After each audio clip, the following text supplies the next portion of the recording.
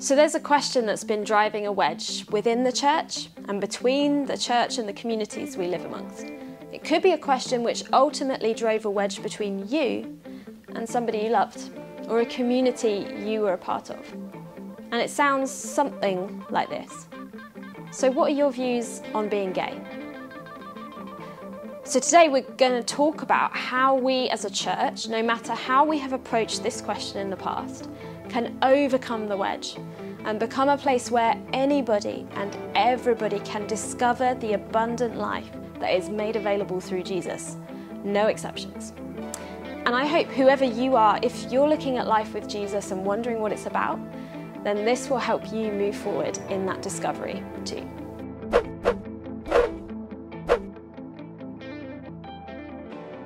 Now, God has chosen to use the church, that is the gathered people of Christ, as stewards of his work in the world. And his work is to invite into relationship with him those who do not yet know him. That's what's at stake here. So where did we go wrong that it has become inconceivable for some that people in the LGBTQ community are being invited into relationship with God? I think maybe we've framed the question all wrong. And I learnt that the hard way, actually. Let me tell you about a time I approached this subject completely incorrectly. One of my chosen subjects in sixth form was religious studies, or philosophy and ethics we called it. And about halfway through the first year, we did a module on sexual ethics. Now, inevitably, one week, the topic up for discussion was homosexuality, and specifically Christian tradition and contemporary debates in the church about LGBTQ issues. The lesson got heated. We didn't all see the conversation the same way, or we didn't even start from the same place even. So lots of people got angry. I got really worked up, and I ended up expressing how I saw things as a Christian on the defensive. Then the bell went, and the tension dispersed a little, but not completely.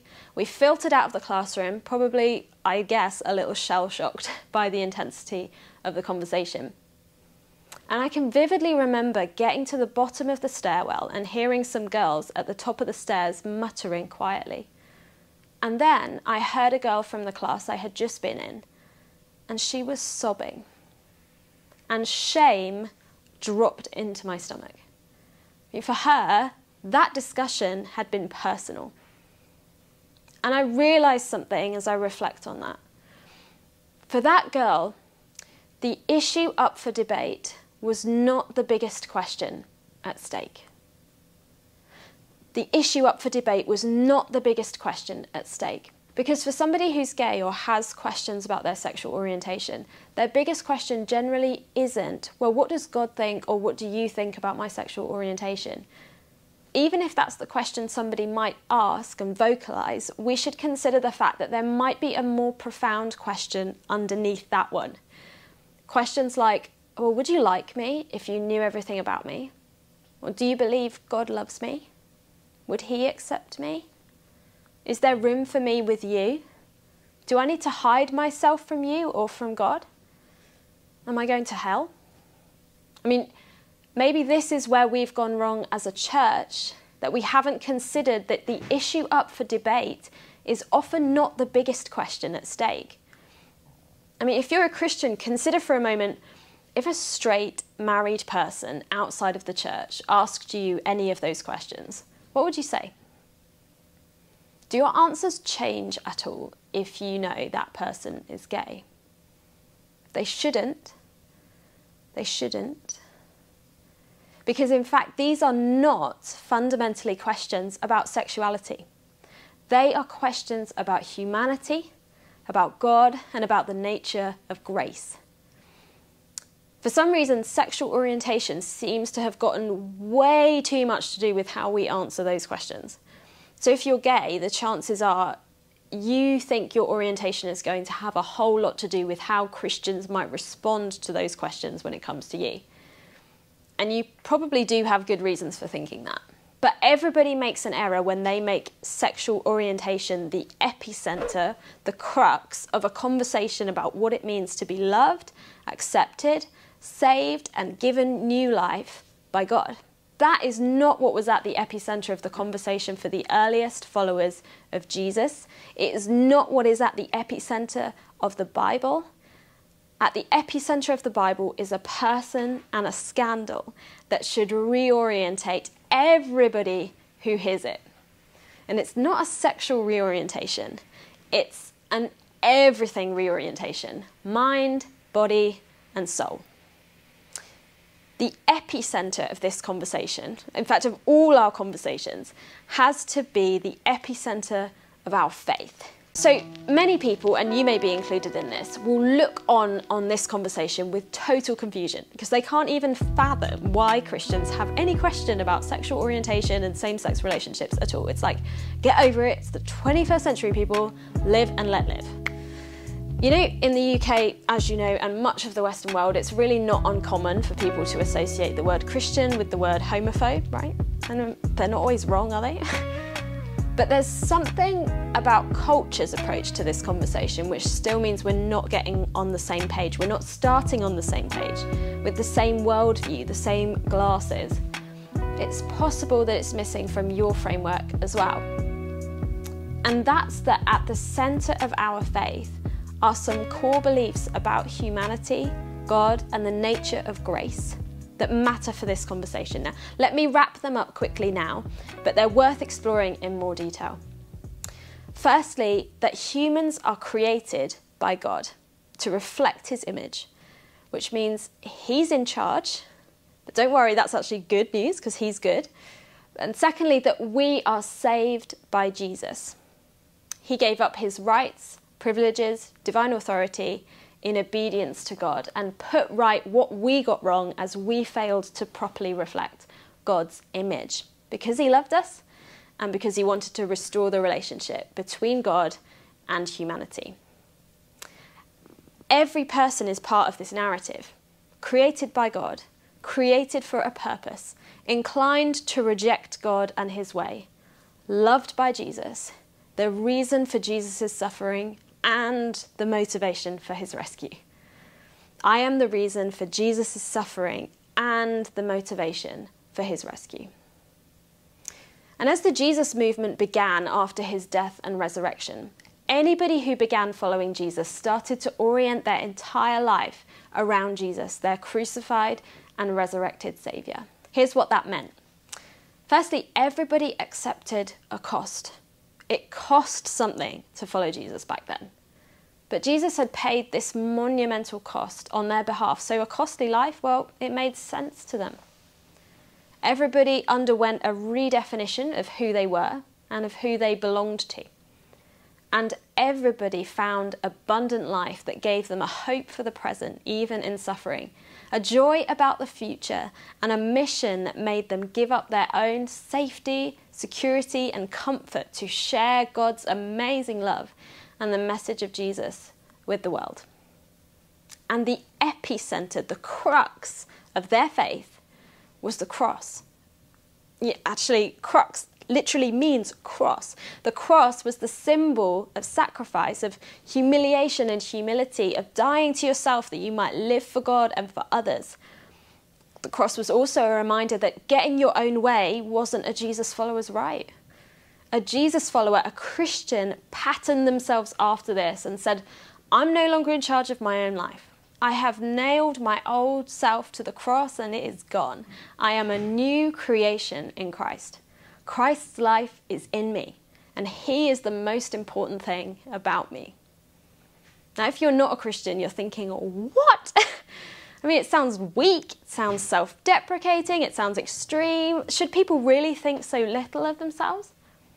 The earliest Christians knew this was crazy talk. I mean, Paul, who we've come across already in this series, says, look, I know, it's foolishness to the Gentiles, he says, that's non-Jews, like the Romans, to follow a God who got nailed to a cross. It's a stumbling block to the Jews who believed God was unseen and untouchable, so far above, so almighty you couldn't even speak his name. Properly taught and applied, the gospel, the message about Jesus, should be equally offensive to everybody Because the gospel, it comes up against our ideas about freedom and empowerment, the desire to be self-governed. It comes against the belief that I know best. It comes against the need to be strong or to be self-sufficient or to be right in the eyes of the world. That is always going to offend people. If that seems strange or wrong in the eyes of the world, do you know, that's okay. But if it seems strange or wrong because we now apply this inconsistently, then we've got a problem. You know, the world doesn't like inconsistent religious people, and Jesus wasn't too keen on them either. The truth is that the church has been demanding gay people surrender something costly when we're all falling short of living a life that's fully surrendered to God. You know, I do wonder sometimes, what would it take so that the first thing somebody who hears the word Christian doesn't think homophobe, they think Jesus? That's what it was originally supposed to mean. Man, these people are obsessed with Jesus. You know, I'm okay with being known for him. I'm okay for being considered odd for him, crazy for him. I'm not okay with being known for not loving a certain group of people. Because that diminishes the power of the cross, which should put all of us flat on our faces. No one deserves it. Nobody earned it. But God, in his great love and mercy, was greater than our greatest sin. Jackie Hill Perry, who's an exceptional communicator and author of the book Gay Girl, Good God, says that when she turned to God, she didn't find that God was trying to reorient her away from her attraction towards women. It was something much more fundamental than that. He was reorienting her away from herself and towards her Creator and her Saviour. She says in an interview that the words she heard from God were, "I am the goal of your repentance and your salvation." That the goal of her coming to Jesus was not primarily that she leave behind her sexual attraction, but that she leave behind a self-ruled life that kept her from God and find a relationship with him that changed everything. Jesus on the cross is at the epicenter of our faith. We are not. Our sexuality is not.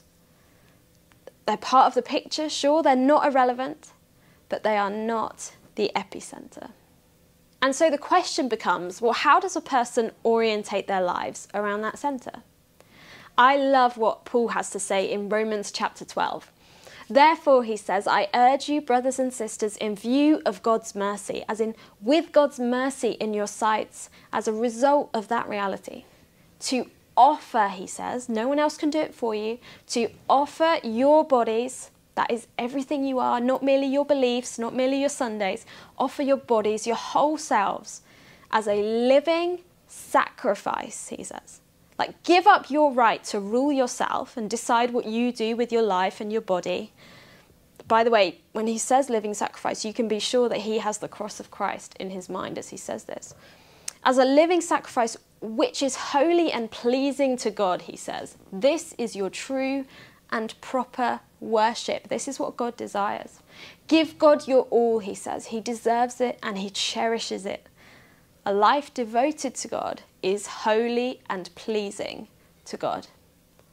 Then Paul urges followers of Jesus, do not conform to the pattern of this world. What does he mean? Well, this world is designed to encourage you to put yourself in the middle of it. But Paul says, don't follow that pattern. So then Paul says, do not conform to the pattern of this world, but be transformed by what? Changing your behaviour? No, he says, the renewing of your mind. That is, aligning your will, having your thoughts directed towards God and the things of God. And then Paul says, then you will be able to test and approve what God's will is. His good, pleasing, and perfect, that means complete will.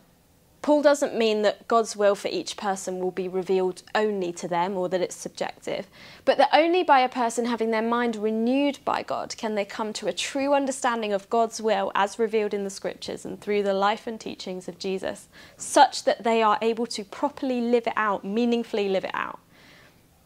So, do you see the transformational process that Paul describes here? Firstly, that somebody recognises the mercy and the love of God, first and foremost. Secondly, that somebody offers themselves to him. Thirdly, that they reject the world's way of being led. Fourthly, that they begin to be transformed by God as he renews their mind. Fifthly, that they begin to come to a strong understanding of God's will. It's no good somebody doing what God wants just because they've been told. That's fine for kids. It doesn't work for adults. They need to come to that understanding. A few things I want to particularly draw your attention to about this process that Paul's describing here. Firstly, it preferences nobody, straight or gay. Nobody gets a head start. Nobody is more or less qualified to begin this process. Secondly, it cannot be forced upon somebody. And thirdly, nobody has fully achieved it. Think about it, nobody has. I think this actually holds the key to how we as a church can get better at being a place where anybody can enter the transformational process that Paul is describing.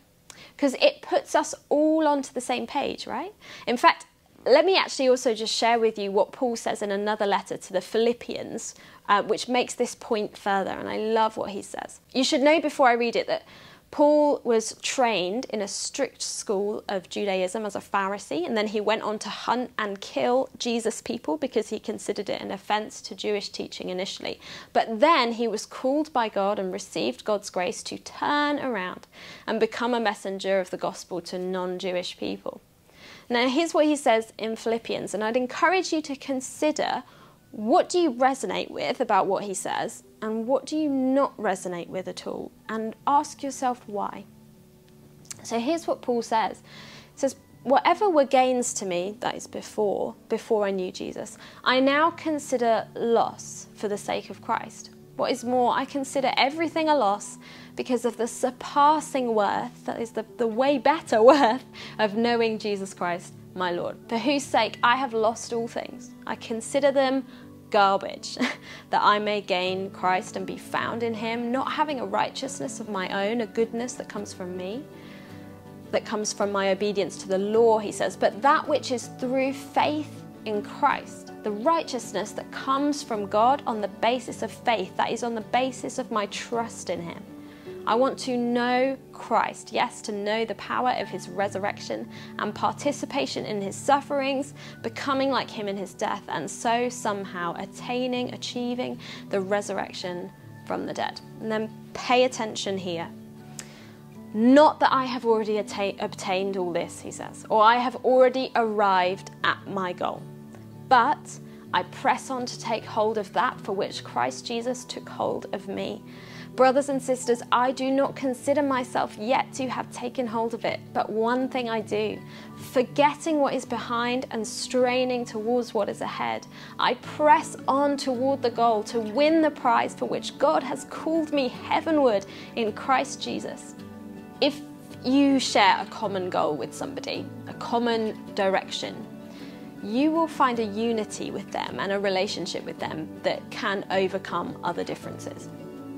At the moment, I'm watching this drama called Chicago Fire, about a firehouse in the city. It's amazing, by the way. And that show has actually got me pretty fired up, pun intended, about how it is that the church can look.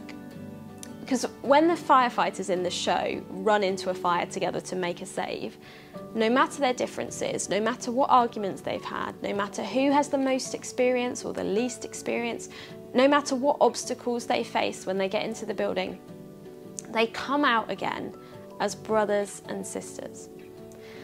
A shared goal, a common direction, especially when you see people opt for it, even when it means the going gets tough, even when it requires sacrifice or moving beyond your comfort zone, well, that will bond you pretty tightly together. I wonder, what if the church could be more like that?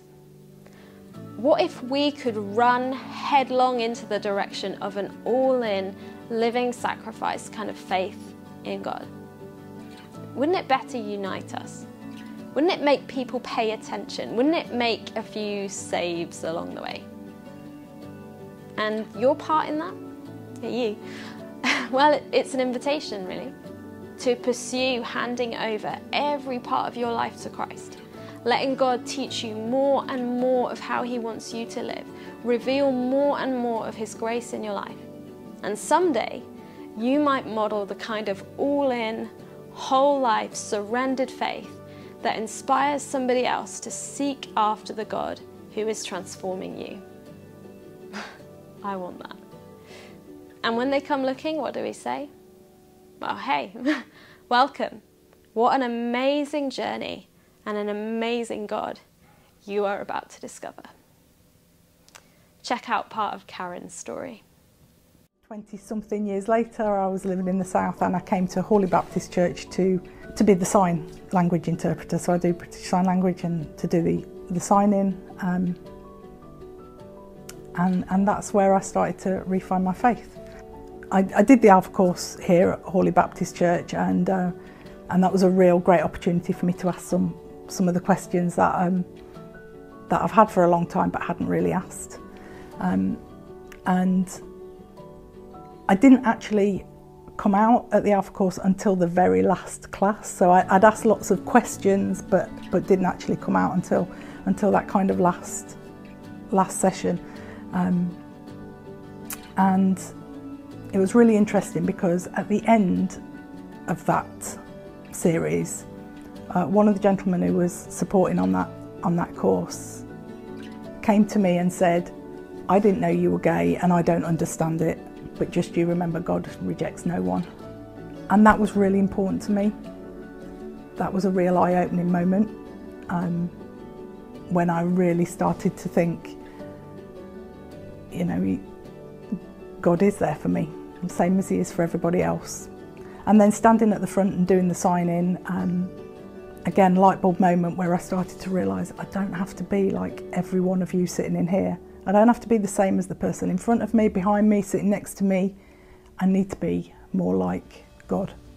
And that really is what I want from a church. That's what church needs to be for me. I want to be able to come to church on a Sunday morning exactly as I am. Just come exactly as I am, not have to leave anything at the door, and be with a community of people who will support me and encourage me to really grow my faith, to grow in my relationship with God, so that I can learn how to become more like him. That's what's really important for me. I just want us all to be able to support and encourage each other, and God will do that. God will do his work with each of us and in all of our lives. Yeah, that's church for me. That's what I'm looking for.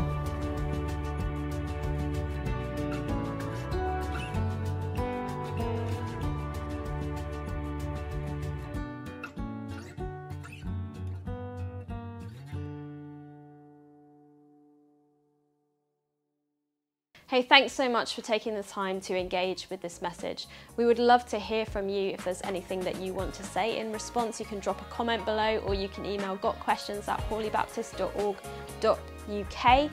And I really hope that you enjoyed listening to part of Karen's story. You can hear her full story, which is being uploaded onto YouTube as this message comes out. There are loads of other materials that we've created to go along with this series that you can engage with, other people's stories, some resources that we'd love for you to check out, and we'll link in the description with this video some other places that you might like to look to continue this conversation. But I've got a few next steps for you as we close. Number one, watch Jesus. I mean, Jesus will teach you what a life surrendered to God looks like, because he's the only one who's been able to do that completely and perfectly. And if you haven't spent much of your life watching Jesus, or you've never given him a look, I cannot recommend it more. Secondly, watch your mouth. Don't do as I did. Don't forget that there may be a bigger issue at stake for somebody than the question that's up for debate. It's absolutely fine when topics like this come up to say, I don't know, or I don't know how to answer that well, or can we talk about it another time, or can I go away and think about it? That's absolutely fine, and it's better than saying something that causes hurt or regret. And number three, pray for unity. Pray that you would be united with people who see this perhaps differently from you. Pray that we as a church would become more united together. And bear in mind as you do that when Jesus prayed for unity, when he prayed for unity amongst his followers. He then got up from the table and walked off to the cross. So sometimes a prayer for unity can require a lot of us. Sometimes God might answer that prayer by asking us to do something that comes at a cost or feels uncomfortable or feels difficult, but pray for unity with all that you've got. Thanks so much for watching, and we'll see you in the next video.